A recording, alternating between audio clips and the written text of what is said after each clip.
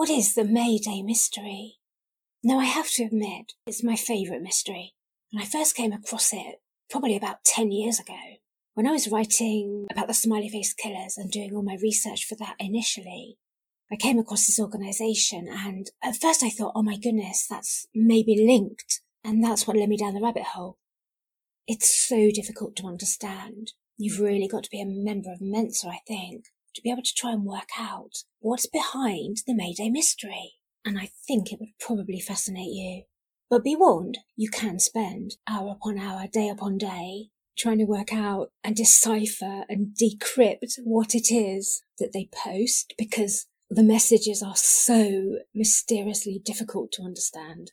And they incorporate art, culture, ancient history, and certainly religion. And I would suggest you probably have to have PhDs in a lot of these fields of study. And yet, sometimes someone with the right kind of insight may be able to crack it without any of those necessary. Certainly the people behind it are very intellectual. And at first when I was looking into it, I thought it was such a sinister, terrifying organisation. Or is it really about life after death? I may have got that completely wrong, probably have, and maybe it was to do with all the really disturbing topic matters that I was having to research. There's still some of it that unnerves me, particularly when it comes to the messages from what they call themselves, the freaks. But there's a lot more to it than that. It's fascinating in the depth of esoteric knowledge. When I was doing all my research into the cases, multiple cases, of young college-age men, particularly in America, going missing after a night out and then being found, usually quite far away from where they were heading to go home, and being found dead in water, sometimes with no water in their lungs. Well, I was corresponding with a man called Professor Gilbertson, who, with a retired New York police detective, Kevin Gannon, they had come up with this theory that there was a group of unidentified people abducting these young men for really nefarious purposes. Well, he had said to me, have you noticed that it's happening in Ireland? And I'd said, well, yes, I have. I'm not convinced that it's related to America. The case is there. But anyway, I'd collected cases in Ireland, but I thought, well, let's just have another look, see if there's any more recent cases. When I was doing that, I stumbled across some graffiti. Now, there is the idea that smiley faces are left near the scenes of where the young men are put into the water. Now, this may or may not be the case. It's a common graffiti. Anyway, I go into this an awful lot more in my books, and I did a 4-part series on these killings. But the point is, I came across this smiley face, but it was different to the ones that had been ordinarily associated with the smiley-faced so-called killers.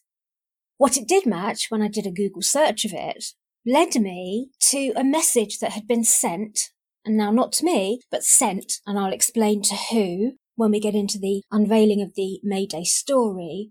This graffiti was found near a brewery in Dublin, which is incidental, but it had led me, by matching up this image, to this organisation called the May Day Mystery. And so that's how I began to look into them. And as I say, at first I thought, oh my goodness, this is horrifying. But then I was coming from that point of view. Now, I don't know the answer to any of all of this, but I'll just present it to you. Let's get into the May Day Mystery. Mr. Robert Hungerford is a lawyer, a member of Mensa, and a postgrad of the University of Arizona, and I believe he's got a doctorate in the field of theology. Well, for the last few decades, he's taken out adverts in the University of Arizona's Wildcat newspaper on behalf, he says, of an organisation that he legally represents. However, he is unable to really give any details about this mystery organisation other than that they have a mission of sorts, though the mission is unknown and has remained so since at least the early 80s. The adverts in the Wildcat college newspaper, which invariably often appear around May the 1st each year, though sometimes there are bonus adverts at other times of the year, has lent the organisation and its cryptic puzzles to being called the May Day Mystery. Well, a former student at the University of Arizona called Brian Hance noticed the adverts in the Wildcat when he was working there in the newspaper department. And when he took a look at the adverts, his curiosity increased to the point that he collected all the past adverts up and placed them on a website. Some people who had stumbled across this website became intrigued by the adverts too, and they began sending in possible solutions to some of the many complex features of the ads, which are often comprised of infinitely intricate geometric patterns, highly complex mathematical and physics formula, and random coordinates, archaic quotes from religion, philosophy, history, and literature. And there are messages in the adverts too, often written in a number of foreign languages from Chinese to Hebrew to Arabic. Sometimes there are musical compositions. Strange phrases appear, and also statements. They seem to be talking about upcoming meetings for the organisation's members. The Mayday organisation appears to have some kind of strata to it, and Mr. Hance, Brian Hance, who used to work at the college, would soon begin to be contacted by the organisation. The organisation seems to comprise of a substrata called the Orphanage, who often communicate directly with Mr. Hance by email or post, or they give messages to what they call the Order of the Unreconstructed Freaks, who contact Brian Hance on their behalf. Then there are the Airlings, who seem to be at the beck and call of the orphanage members, and often, according to some of the messages, appear to be in transit, if this interpretation is correct. One advert says, "The orphanage has reserved the Hasdorf room of the Hotel California, and most times their meetings are at this hotel. But of course, where it is physically located, many people have tried to work out." The Mayday ad of 2004 includes the message, "Child, continue to use the local yokel pigs as an easily accessible platform and electrical conduit who will remain a mouldering menagerie of middle-aged meat puppets until they are consumed at Das Schlachtfest." Who are these pigs, people, and what on earth do the orphanage mean by this message?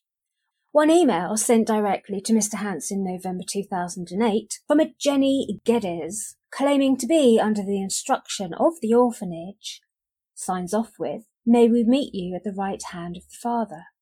In the Bible, Jesus stood at the right hand of God. The same message begins cryptically with, "Greetings, Mr. Hance. We haven't met, but you have probably seen me. Not as I really am, a true, oath-bound freak, but instead a well-turned cheeky spouting nonsense on the screen which serves as the standard, officially accepted heroine for millions of the masses. What I actually do is travel and deliver messages under direct instructions from the orphanage.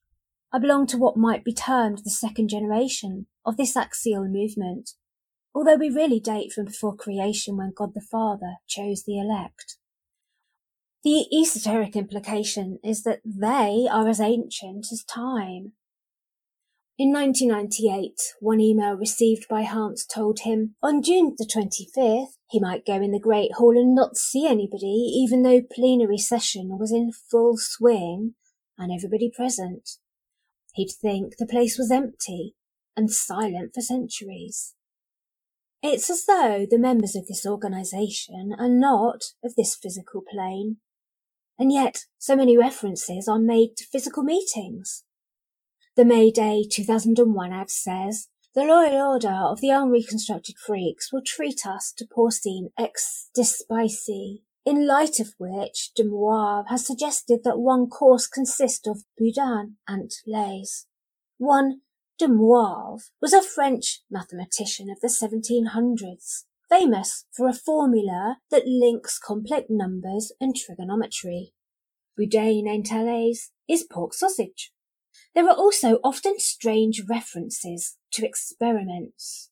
The same advert says, "As for the ongoing somatic experiment, it would now be wiser for the asylum choir," again another substrata of the group, "to follow standard pharmaceutical regimes, e.g. ab initio, cyclosporine.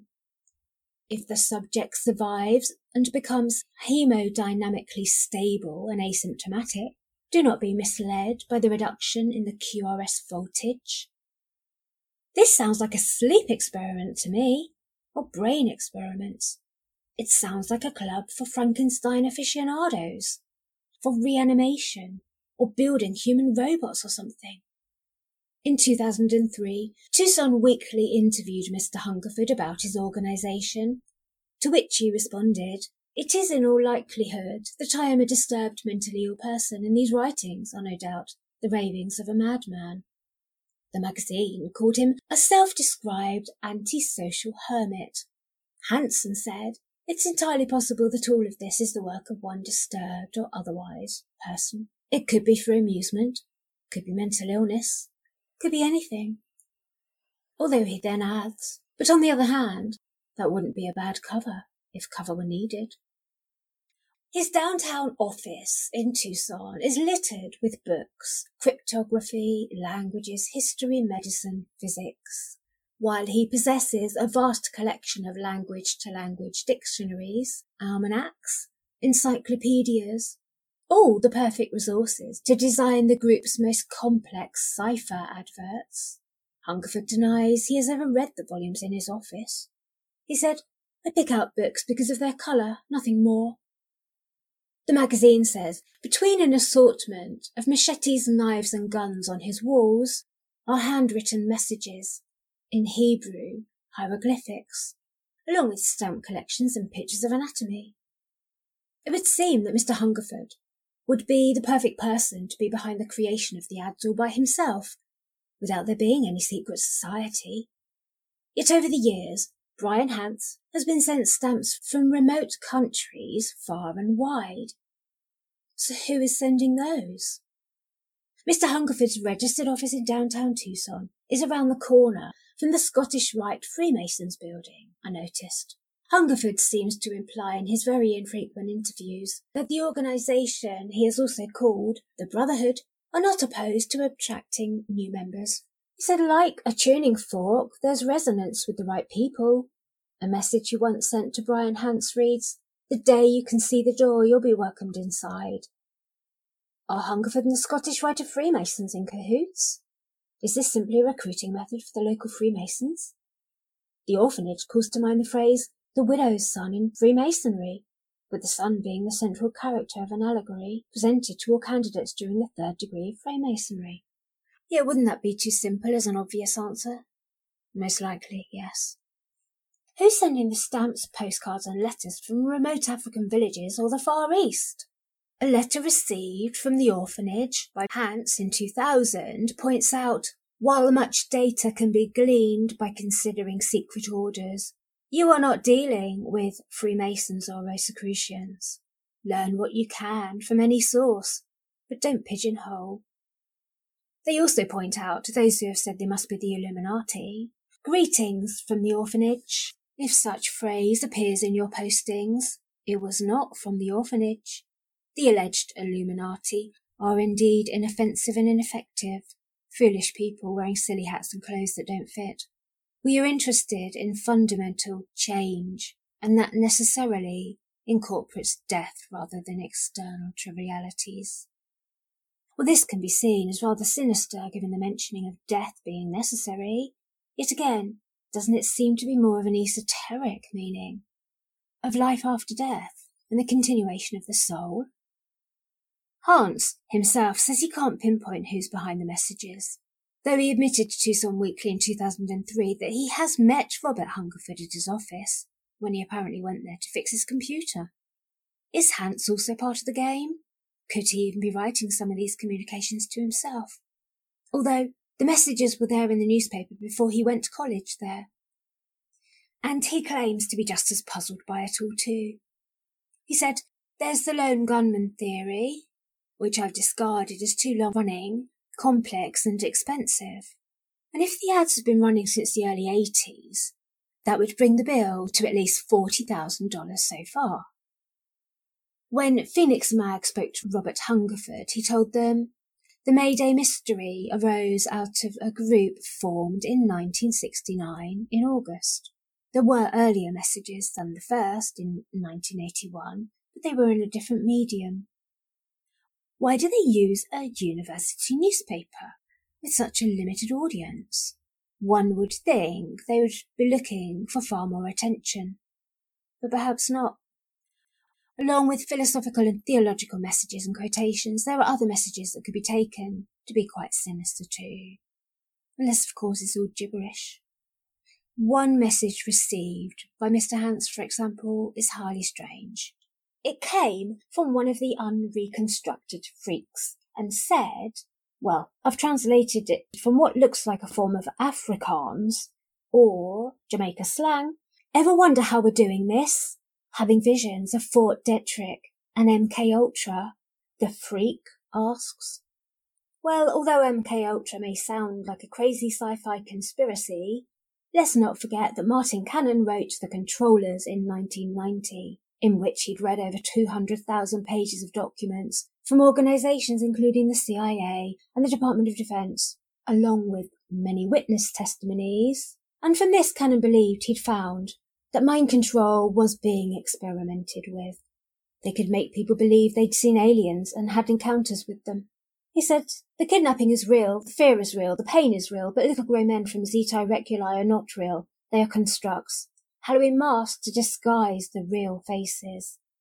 He talks about the intel community, DARPA, naval intelligence, using esoteric technology of mind control, erasing memories, using hypnotic resistance to torture, microwave induction of voices. There were almost 150 projects using MKUltra operating on American college campuses. Could the people behind the orphanage be some kind of secret government black ops project? But surely that's too preposterous for words, isn't it? Or is this some kind of black magic game, stemming from the medieval ages because of the antiquity of the messages, when it was called necromancy or sorcery, or the more contemporary chaos magic? Some people have said that their messages, which have complex diagrams with them, look like they're encrypted with magic sigils. An email message to Brian Hans from the Freaks says of MKUltra, lot of that going on for sure, but no news there. There are other ways that the dumb ain't pursuing. Don't need no knock on door, don't need no disguise. Kick it in, rip the fat off their bodies, write helter-skelter on the wall with their worthless blood, and then roll back to the truck and head south of the line. Keystone cops go nuts, looking for the last of Charlie Manson's people. Well, counterculture villain Charles Manson's followers, of course, slaughtered a movie director's wife, Sharon Tate, in 1969 and wrote in blood on the walls, pigs. They wanted social revolution, and as Hungerford, the lawyer, has pointed out in interviews, the May Day organisation is aiming for revolution of sorts too, although presumably not quite in so literal a sense. One advert by the May Day has a quote from Samson in the Bible, which says thus, "Those he killed at death were more than he had slain in his life." But again, this is a religious reference, not one of literal violence. The May Day advert in 2019 ends with a quote, "I was shaken with love and dread." This is a quote from Augustine of Hippo, 1354 to 1430 AD, who was a Catholic bishop, and it's about God. An ad in 1999 says, "The art of conversing with stones is called physics, J.T. Fraser," followed by B equals triangulate, and other phrases, including, "A wink is as good as a nod to a blind horse," while the 2008 May Day ad includes, "Mr. Kurtz will present our new line of jams and jellies," and is surrounded by formulae and equations. One May Day ad has as its top line, "These are not natural events, they strengthen from strange to strange. WS." This is a quote from William Shakespeare. But if anyone were to believe the meaning of the many quotes and references are that easy to decipher and interpret, because they recognise a quote or two, then they would be quickly fooled. This particular advert ends with, Mr. Kurtz is instructed to suppress the infestation of Taenae solium. The specific ontological Taenaesis has been traced by Ayrton to the Pelagian devils. Followed by this is the orphanage's signature smiley face. Taenae solium is pork tapeworm. Kurtz was the central character in Joseph Conrad's Heart of Darkness, a figure who transforms into a despot and mini-god in the jungle, played of course in the film by Marlon Brando. There's also a reference to Conrad's Kurtz in the writing of T.S. Eliot, yet the reason for this reference, if indeed it is referring to Conrad's fictional character, is unexplained. There's also an explanation of who Kurtz might be, which was contributed to the mystery-solving group of aficionados, really, by a lady called Clara Kerr in August 2021. She said, "Friends, I've stumbled upon a reference to orphanage capitalised in a book by a certain Professor Kurtz. Coincidence or not, it's interesting. This Kurtz is Johann Heinrich Kurtz, who lived in the 19th century, a German Lutheran theologian, a professor and pastor who lived in Halle, who was interested in education reform and created this orphanage, which was described as a New Jerusalem, and was a global correspondence network. The orphanage involved a scientific advancement that allowed inexpensive production of Bibles, which could then be distributed. And there is reference of a shipping doctrine in the Mayday Mystery itself." Well, she continues, "The orphanage was banned during Soviet occupation of East Germany, but then restored again after the Berlin Wall fell. She said what's interesting is that the orphanage was far from being just a pietist enclave, also a powerhouse for scientific investigation. This I find interesting because the MDM, the Mayday Mystery, is also full of references to science. There's lots of references in the Mayday adverts as well and messages to Lutheranism." And she continues, "So perhaps it's possible that that's the origin of the orphanage and the organisation. For the vast majority of references, quotes, notes and phrases, in whatever language they're presented in the adverts, they don't make for easy understanding, given that they're comprised of a multitude of seemingly unrelated links, formulae, equations, et al. The May 1st, 1994 advert, for example, has predominantly numbers, symbols and formula.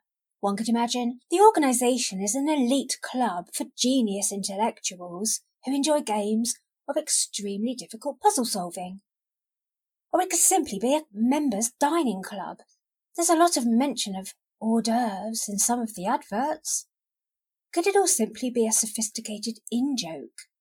But a recurring theme among the adverts is certainly the reference to Pelagian devils, Augustine and Luther. In one email communication to Brian Hance from two characters calling themselves Rocky and Bullwinkle, they say, "The Pelagian devils are close behind us. Thanks to the grace of the triune God, he who alone is both one and yet three, the same known to Moses and to our Lord Jesus." In one message, the freaks tell Hance, "The orphanage and Dallas section send their regards. 50 years and the Pelagian devils has not been able to replace the usurper." Another message includes, "Celebrate the exposure of the Pelagian devils as perverts and sodomites." Well, Pelagius, AD 354 to 418, was a British monk who believed there was no original sin and that moral decisions could be made through people's free will, without the need for divine intervention. He advocated free will and asceticism. Augustine brought the Reformation. He accused Pelagius for teaching that moral perfection was attainable in life through human free will, without divine grace.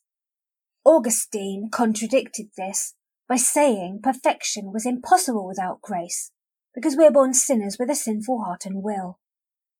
There seems to be an underlying theme in the Mayday adverts and communications, that God and man are sovereign in a synergistic relationship, where man has free will, but can only be saved through accepting Jesus, and man must work in faith to Jesus to ensure his eternal life. Although, of course, I could have got this completely wrong. There's also much mention of Luther, born 1483 to 1546, who was an Augustinian monk who rejected teachings of the Catholic Church. He challenged the authority of the Pope by teaching that the Bible is the only source of divine knowledge. Luther taught that salvation, leading to man's eternal life, are not earned through the action of good deeds, but are received as the gift of God's grace, through belief in Jesus as our Redeemer of sins. He believed in the continuity of a person's identity beyond death. Lutherans believe a person is saved by God's grace through faith in Christ alone. When it comes to salvation, all that matters is faith in Jesus. And unlike the Roman Catholic Church, Lutherans do not believe the office of the papacy as such has any divine authority. This is the most simplistic view, and not being a theologian myself, there may be many errors and misinterpretations in what I've said, and certainly this is a very simplistic explanation that would certainly not meet the expectation of those in the orphanage, who, from their messages and sophisticated adverts, are certainly highly knowledgeable and learned in scholarly religion, as well as all the other disciplines. It's impossible to do their knowledge justice, and really, study of theology would be essential to understand the orphanage's religious messages and meanings and beliefs. So I apologise that I'm not doing very well in explaining all this. Who is the organisation behind the Mayday Mystery? And is it the most sinister secret society intent on some terrifying possibilities? Or is it really about life after death? May the 1st has always been known as May Day. It was also when the Illuminati in Bavaria was formed. May the 1st is also traditionally April the 30th. This is Walpurgisnacht, or Walpurgis Night, the Night of the Witch, sometimes also called Beltane, but most commonly known as May Day. We may picture the innocent custom of dancing around maypoles, but the ancient Druids would sacrifice a human at this time to appease the gods and hope for good harvest. Like in the ghastly film The Wicker Man, where the victim is placed in a huge pile of wood and burnt on a bonfire. These days, however, we have a straw effigy instead of a human being, the Burning Man. On Walpurgis Night, in ancient Germanic folklore, a harlequin figure leads an army of ghosts and lost souls. The harlequin is the leader of the involuntary dead. One person attempting to help solve the mystery of the organisation found this.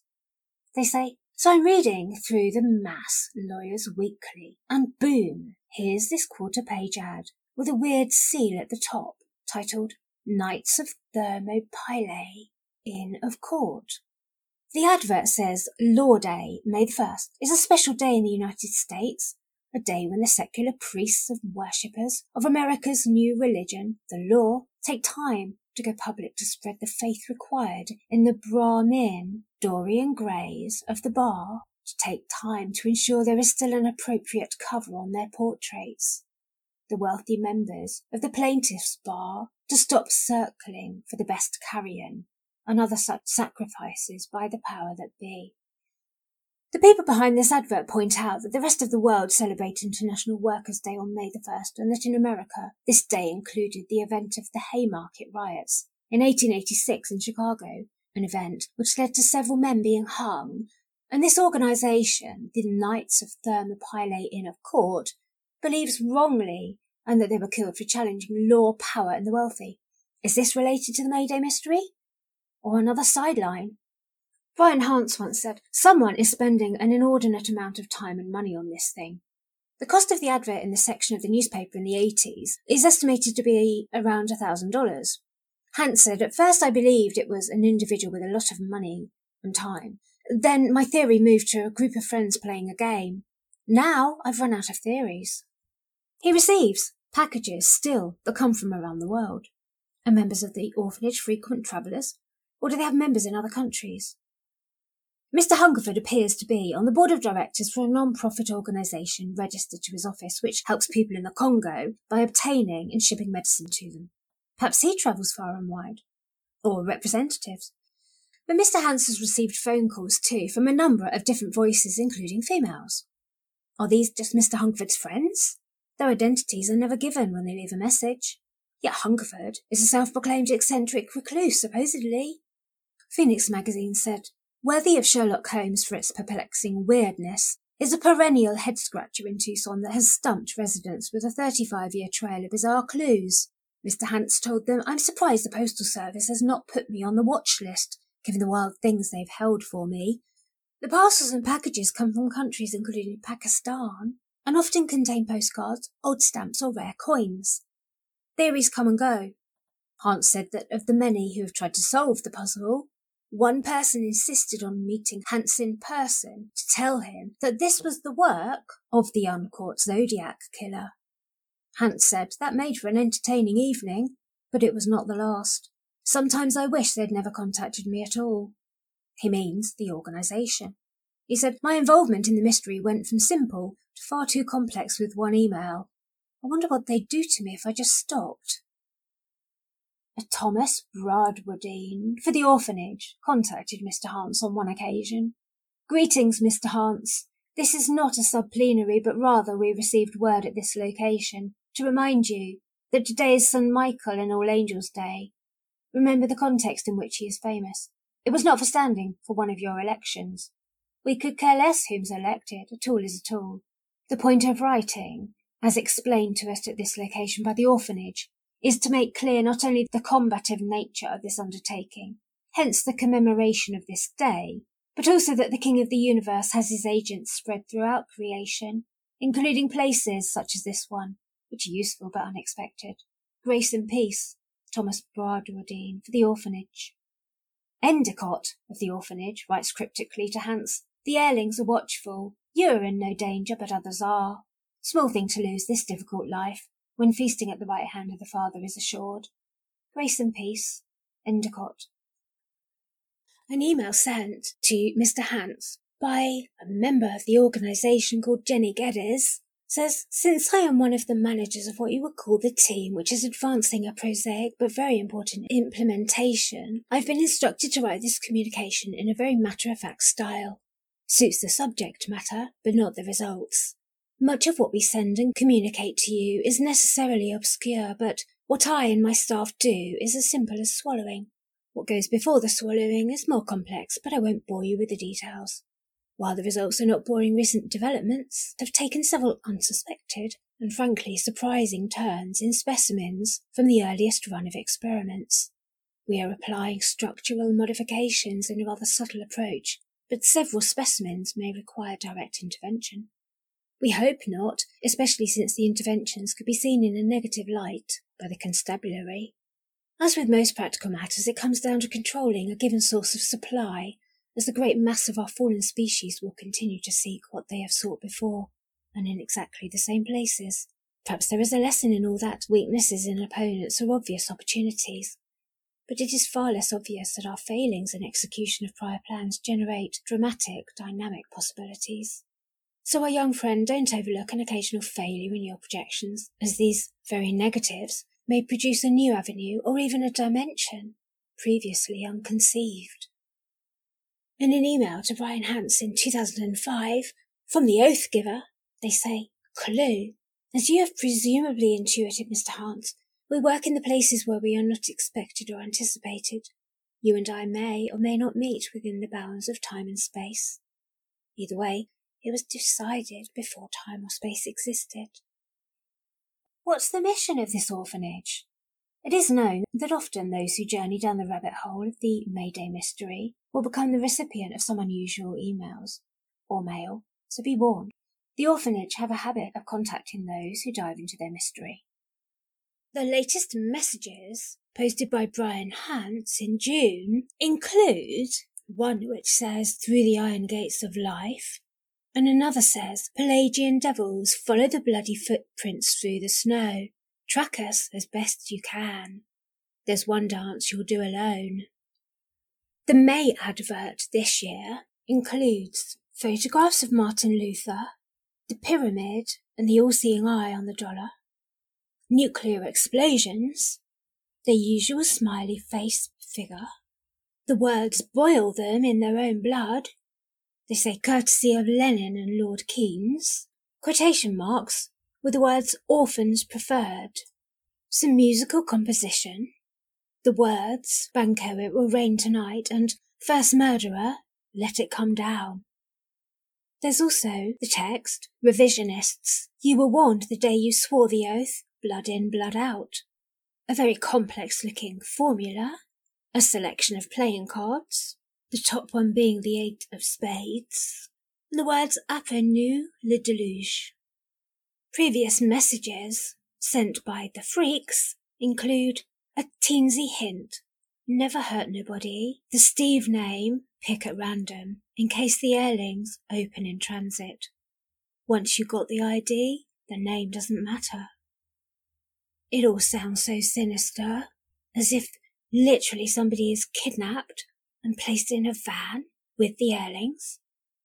And yet, when you look at the vast majority of texts and phrases in the adverts, it's very clear. Well, it's not very clear, but it's very heavily oriented towards theology.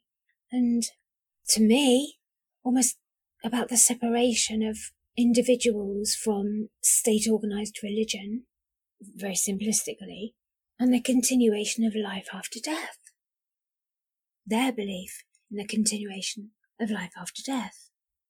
I think the email he received in 1998, which had said that on June the 25th he might go in the Great Hall and not see anybody, even though the plenary session was in full swing, and everybody present, he'd think the place was empty and silent for centuries.